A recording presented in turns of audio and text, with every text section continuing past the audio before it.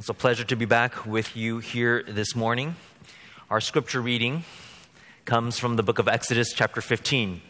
Exodus chapter 15, 22 through 27. And so please stand for the reading of God's word.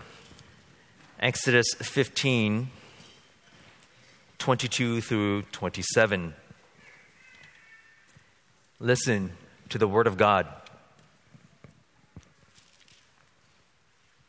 Then Moses made Israel set out from the Red Sea, and they went into the wilderness of Shur.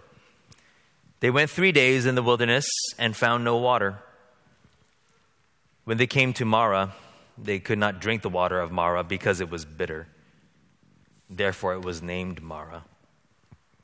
And the people grumbled against Moses, saying, "What shall we drink?" And he cried to the Lord. And the Lord showed him a log, and he threw it into the water, and the water became sweet. There the Lord made for them a statute and a rule, and there he tested them, saying, "If you will diligently listen to the voice of the Lord your God, and do that which is right in his eyes, and give ear to his commandments, and keep all his statutes, I will put none of the diseases on you that I put on the Egyptians. For I am the Lord, your healer." Then they came to Elim, where there were 12 springs of water and 70 palm trees, and they camped there by the water. May God bless the reading of his word. Please be seated.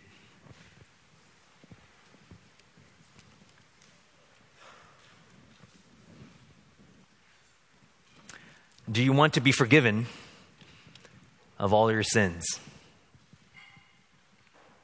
Would you like to be freed from judgment and eternal punishment? Do you want to be the person you were made to be, a child of God? Do you want to be happy and blessed? My guess is that all of you would answer, yes, of course. Yet the reality is that many people who want such things, God's love and grace and heaven, never get it. Why is that? Because they're misinformed how. We live in a world with the assumption that anything worthwhile must be acquired at once. We assume that if anything can be done at all, it must be done quickly and efficiently. After all, we're used to anything we order online to arrive at our homes and our doorsteps in 2 days. Our attention spans are limited to 30-second commercials, and our sense of reality has been flattened to 280 characters in a tweet. So it's common when people hear the gospel, the message of Christianity, that they are elated, they are eager to get onto this highway of heaven. But after the novelty wears off, and then the road seems long and maybe monotonous, and so many stretches of this road are treacherous and dangerous, many want to head for the nearest off-ramp because everyone is in a hurry. Everyone wants shortcuts. Instant gratification in an insta world. But frankly speaking, that is not the Christian life. Christianity isn't for tourists. It's for pilgrims, disciples. In other words, the Christian life is, as author Eugene Peterson puts it, a long obedience in the same direction.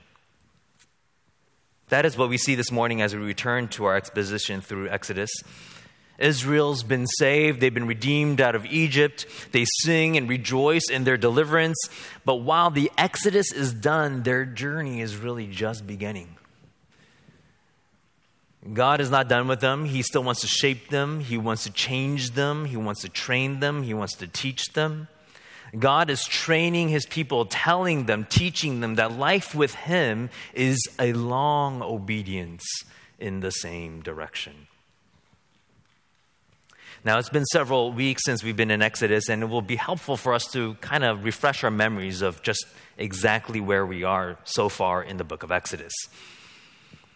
After 10 plagues, Pharaoh finally released the Israelites to go, get up, get out of the land.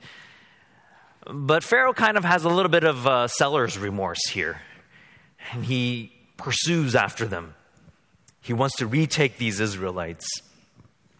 And with their backs against the Red Sea and nowhere to go, the people of God, what do? They complain to Moses, and yet God delivers them. He parts the Red Sea to save Israel from their enemies in this marvelous act of redemption. And you'll recall from last time we were in Exodus in chapter 15 that the bulk of this chapter records for us the celebratory singing that took place on this eastern shore of the Red Sea. In the wake of God's mighty, redeeming, saving work, they rejoice, they sing. That's what people do when they are saved. Jubilant song. Now, Israel might have thought their difficulties were over. Next stop, where are we going? Canaan, the promised land. They're so ecstatic that perhaps they actually want to stay on this eastern seashore. You see in verse 21, Moses says in verse 21, make Israel go out from the Red Sea, set out from the Red Sea. But God needed to show them that glory does not immediately follow salvation. He leads them into a wilderness full of difficulty and testing. Because it's one thing to sing praises to the deliverer, and it's quite another to live out that faith when the daily trials of life crop up. And the same is true for us. God's normal way of working is not grace to glory with nothing in between. It's a long obedience in the same direction. So this morning, from our passage, I want to be able to show you three lessons for the pilgrim. 3 lessons for the Christian pilgrim. First, keep yourselves from grumbling. That's the first lesson. Keep yourselves from grumbling. When Moses calls Israel to set out from the Red Sea, they are led into this wilderness of Shur, the northern part of the Sinai Peninsula, a sparsely populated desert region. And if you know the rest of Exodus, you know that it wasn't ultimately Moses who led them to this wilderness of Shur. It was the Lord. Remember that a pillar of cloud and fire is accompanying Israel. Wherever it goes, they follow. The pillar and cloud will be seen at Mount Sinai. It goes all the way to the end of Exodus in chapter 40. So the pillar and cloud are constantly leading Israel. And verse 22 says that after 3 days, they're unable to find any water, and water is starting to run low. They have to feed their livestock. People's canteens are starting to run out, and they're parched with thirst. And then all of a sudden they say, a water source.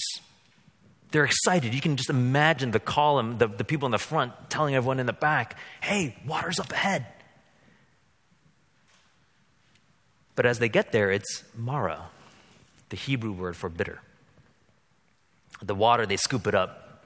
It's dead water, undrinkable water. Perhaps they're mud volcanoes, spewing out brackish water full of salt and sulfur. You can imagine their disappointment. So the people grumble against Moses and say, what shall we drink? Now, the people don't grumble directly against the Lord. Maybe they feel, we're too spiritual for something like that. But we'll grumble against Moses. But don't be fooled. God is not fooled. After all, they've been following the pillar of cloud this whole time. They know perfectly well that it is God who has brought them to this location. So make no bones about it. When they grumble against Moses, they are grumbling against God. Later in chapter 16, it makes it very clear. They're grumbling against the leaders, and the Lord answers. And it is said explicitly that they are grumbling against the Lord. But what's most remarkable, what's most stunning really about this moment isn't simply that the people are unhappy or that they're venting their spleen against Moses. What's so remarkable is that it takes place 3 days after God split the waters of the Red Sea. What's so remarkable is that while they're complaining, the pillar of cloud is right there in front of them. What's so remarkable is the kind of forgetfulness of God's past grace towards them, that they're almost like Pharaoh. You remember Pharaoh? 1 plague. Oh, I changed my mind. Forget. 2 plague. Oh, I changed my mind. Forget. 3. Over and over and over again. It's stunning that the people of God, who just saw God stack up the waters and they passed through the Red Sea, who just saw that God gave Pharaoh's army more water than they would ever want, now complain, grumble for lack of water. And I think we can say with confidence that this is the sin that all of us are guilty of. We are slow to listen. I'm with you. We are slow to listen, quick to grumble, aren't we? Oh, we'll kind of recast it in a kind of more palatable words. We'll say, oh, I was frustrated. Or I was annoyed. But we're really grumbling. And we're ready to point fingers at a moment's notice. We are, what have you done for me lately kind of people. Parents, many of you know this experience. You can spend lots of time and energy and perhaps even lots of money to go to a national park with the family. You get into the car and it's not 3 days, it's 3 minutes. And you hear, why do I have to sit here? I'm so hungry. What are we going to eat? There's nothing to do. Why did we ever come here? When are we going home?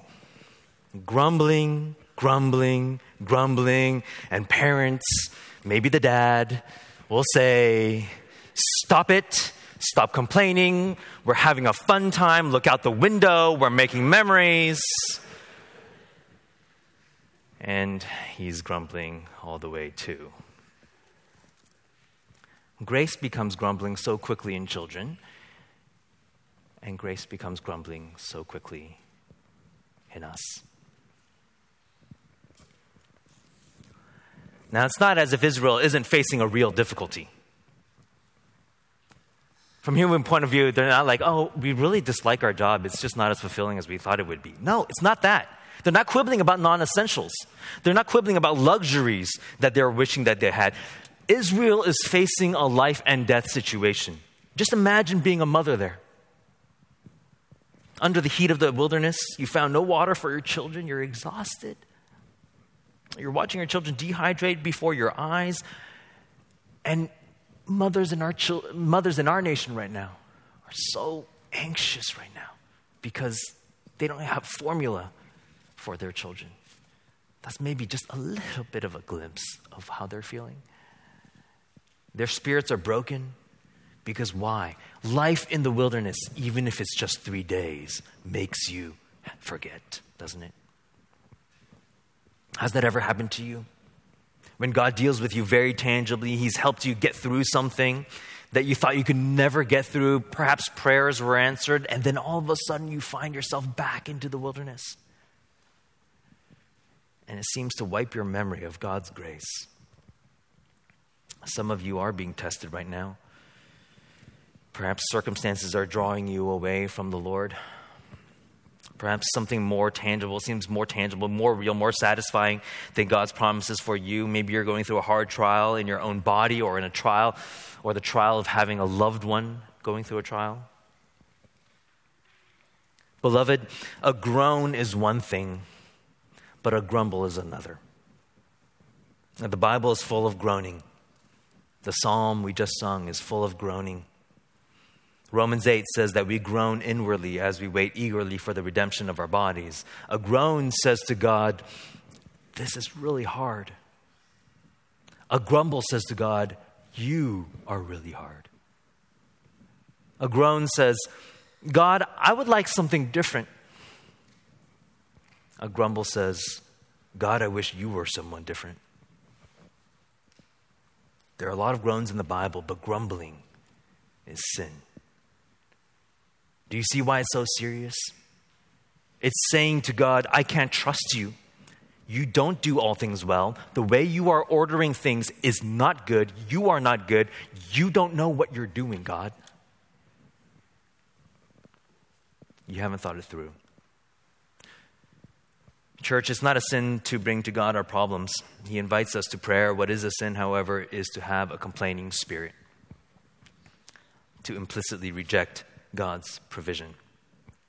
One author says, we grumble when neither past provision nor future promises have any bearing on our present pain. In other words, we've forgotten everything from the past. That, whatever God has done for us in the past, has no bearing right now on what's happening right now. Everything in the future, all of God's promises for us, that He's going to work things out for our good, that He's going to bring us to completion in Christ, that He will never leave us or forsake us. We forget our past. We forget the future. All we can focus on is the present. And it's incredibly human, and we all do it. And in those times, we must not forget the past. And we must always look to the promises of God, that we might keep ourselves from grumbling. Second lesson for the Christian pilgrim: keep God's commands when tested. Not only are you to keep yourselves from grumbling, but you are to keep God's commands when tested. Look at the middle of verse 25. There the Lord made for them a statute and a rule,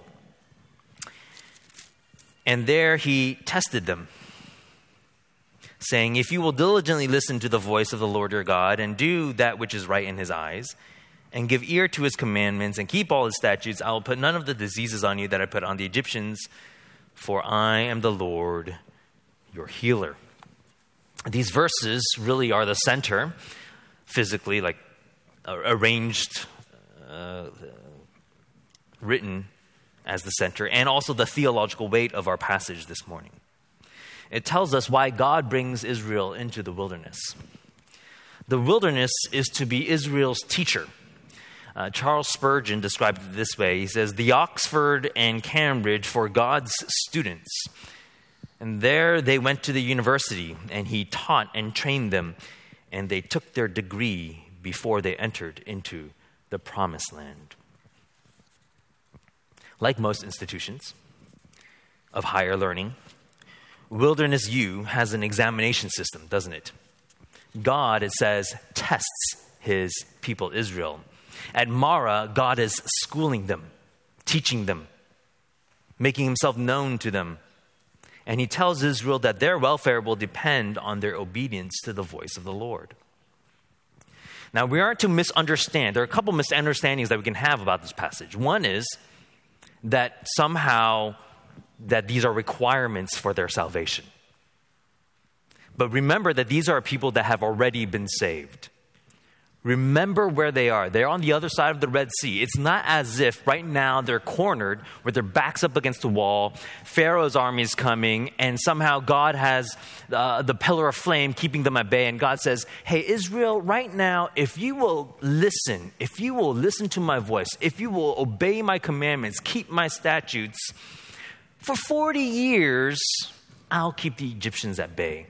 And if you're good, then I'll let you cross the Red Sea. That's not what's happening here. That's not what God did, and that's not what God does. He saves them unilaterally by His sovereign grace and mercy.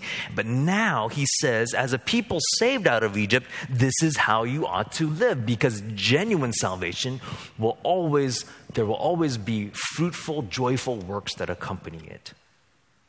God wants them to do more than simply believe what He has done. He wants them to obey what He has commanded. Now, test is such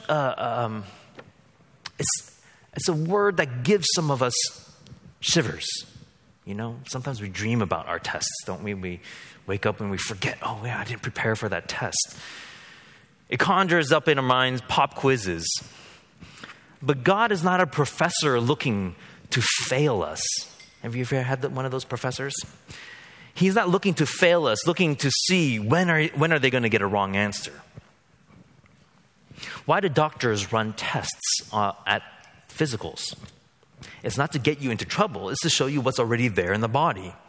If the test set comes out and it says you're pre-diabetic, it's no use blaming the doctor. So it is with God. God tests our faith by sending us trials, and these trials do not create sin or unbelief. The sin or unbelief is already there in the heart. It's already there. Every trial God brings is a spiritual x-ray to us. It shows us and others what is in our hearts, because testing reveals what sometimes prosperity can keep hidden. John Calvin points out that God might have given them sweet water to drink at first, but he wished by the bitter to make prominent the bitterness which lurked in their hearts. And don't misunderstand the promise in verse 26.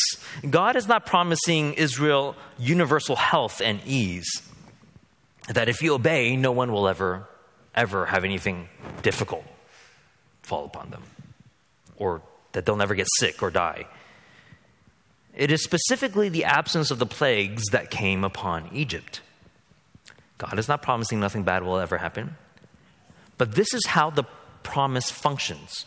God is saying, you're my people, trials will come, testing will come, and in that moment, the pilgrim path, which is a place of conflict, in that moment, listen to me. Obey my commandments. Don't veer off the path, because my desire, is to bless, not to curse. God is saying, do you know that the safest place for you to be is walking in obedience to me? This is why when Moses cries out to the Lord and the Lord shows him a log and Moses throws it into the water becomes sweet. Because I believe that what God is doing here is he is reintroducing to Israel the 10 plagues that happened and fell upon Egypt. Think about that very first plague that fell upon Egypt. What was it like? The Nile was clean water. Moses takes his wooden staff, puts it in the water, and it becomes undrinkable. But here God is saying, look, you come to Marah, the water is undrinkable. Put a stick in there, and the water will become drinkable. God is teaching them trials will come, but I will be your provider. Trust in me, obey in me, because that is good. I am the one who makes well. I am the healer. My goal is not to plague you, but to bless you. It is always more blessed to obey.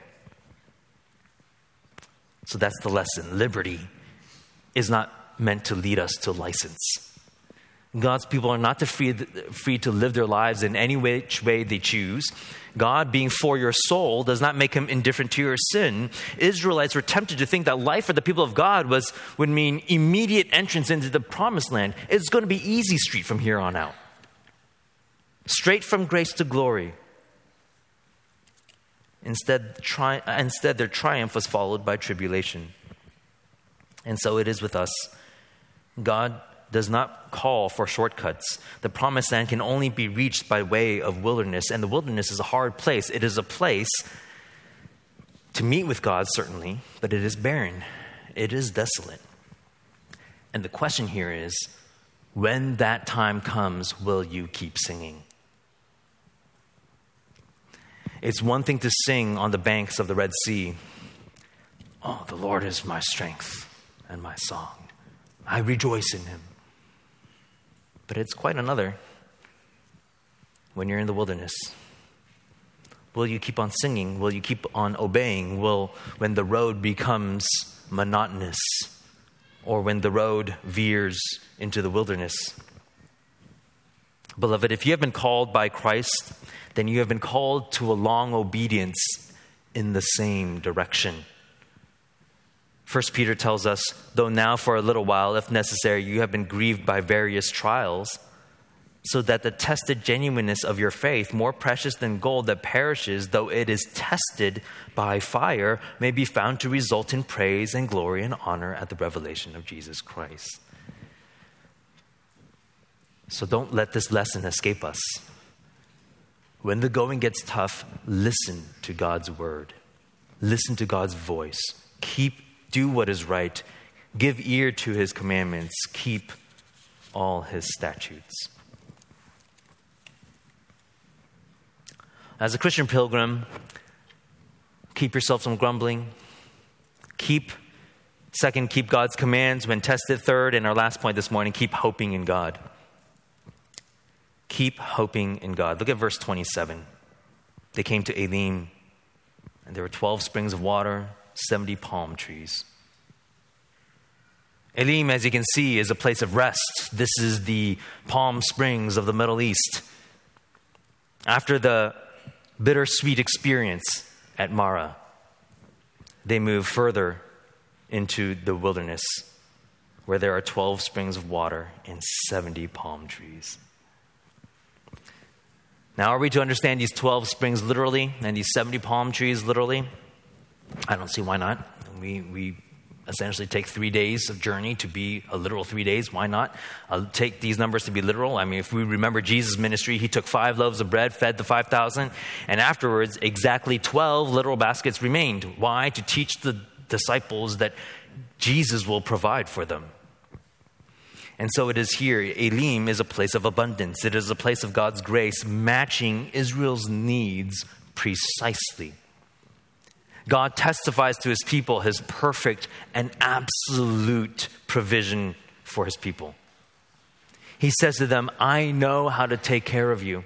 There will be times of testing, times of Marah, but I will also have an Elim prepared for you as well.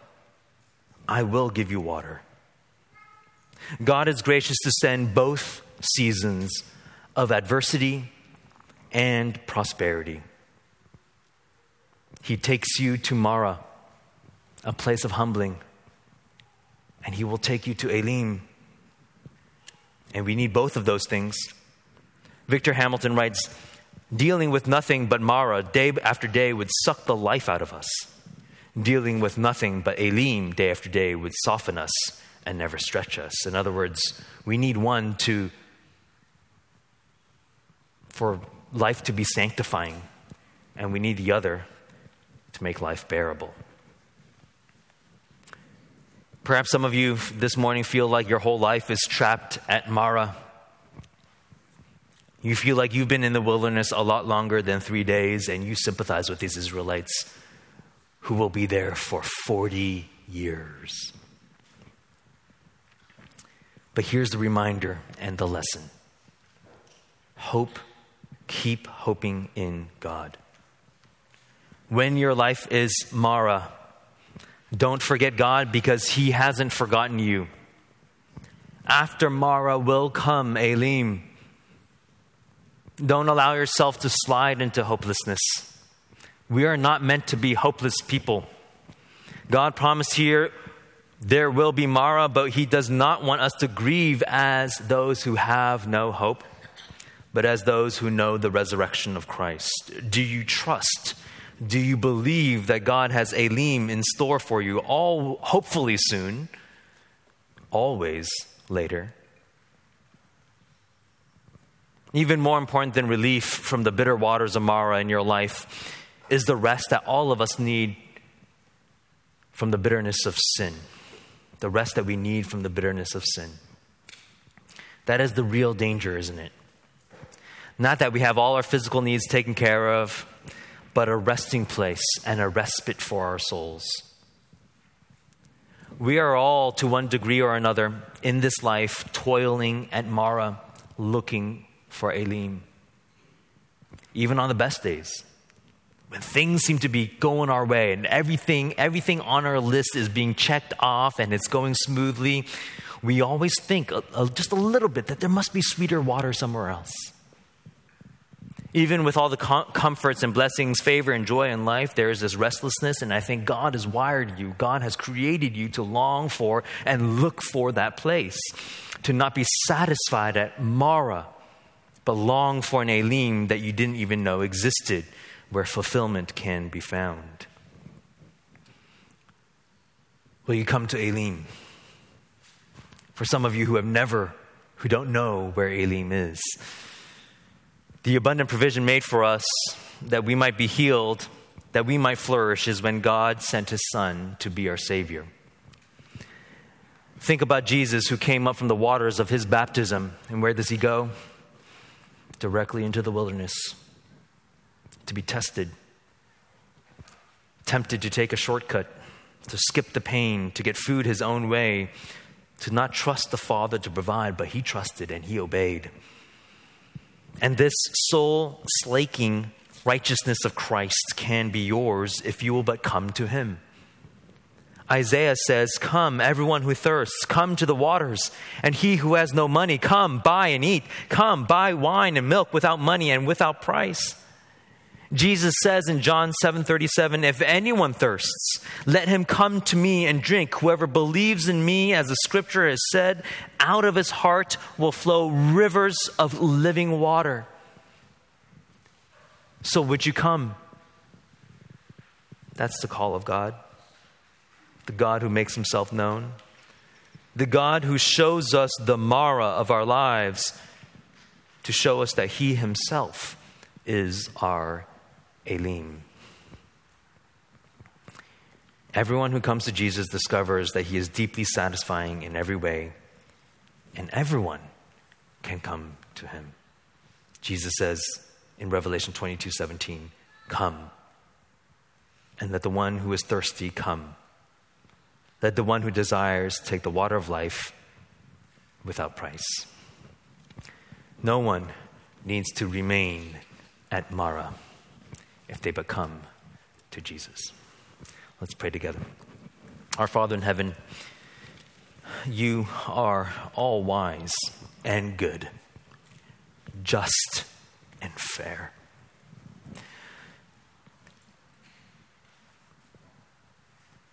And yet how often, Lord, do we doubt your goodness and your graciousness in times of testing? Oh Lord, we ask that you would equip us, that when those times come, whether we're in it now or it's coming in the future, that we would listen to your voice, that we would keep all your statutes, that we would press on in faithful obedience, demonstrating that the strength does not come from us, but comes from you, that you might receive all the glory. We pray all this in Jesus' name.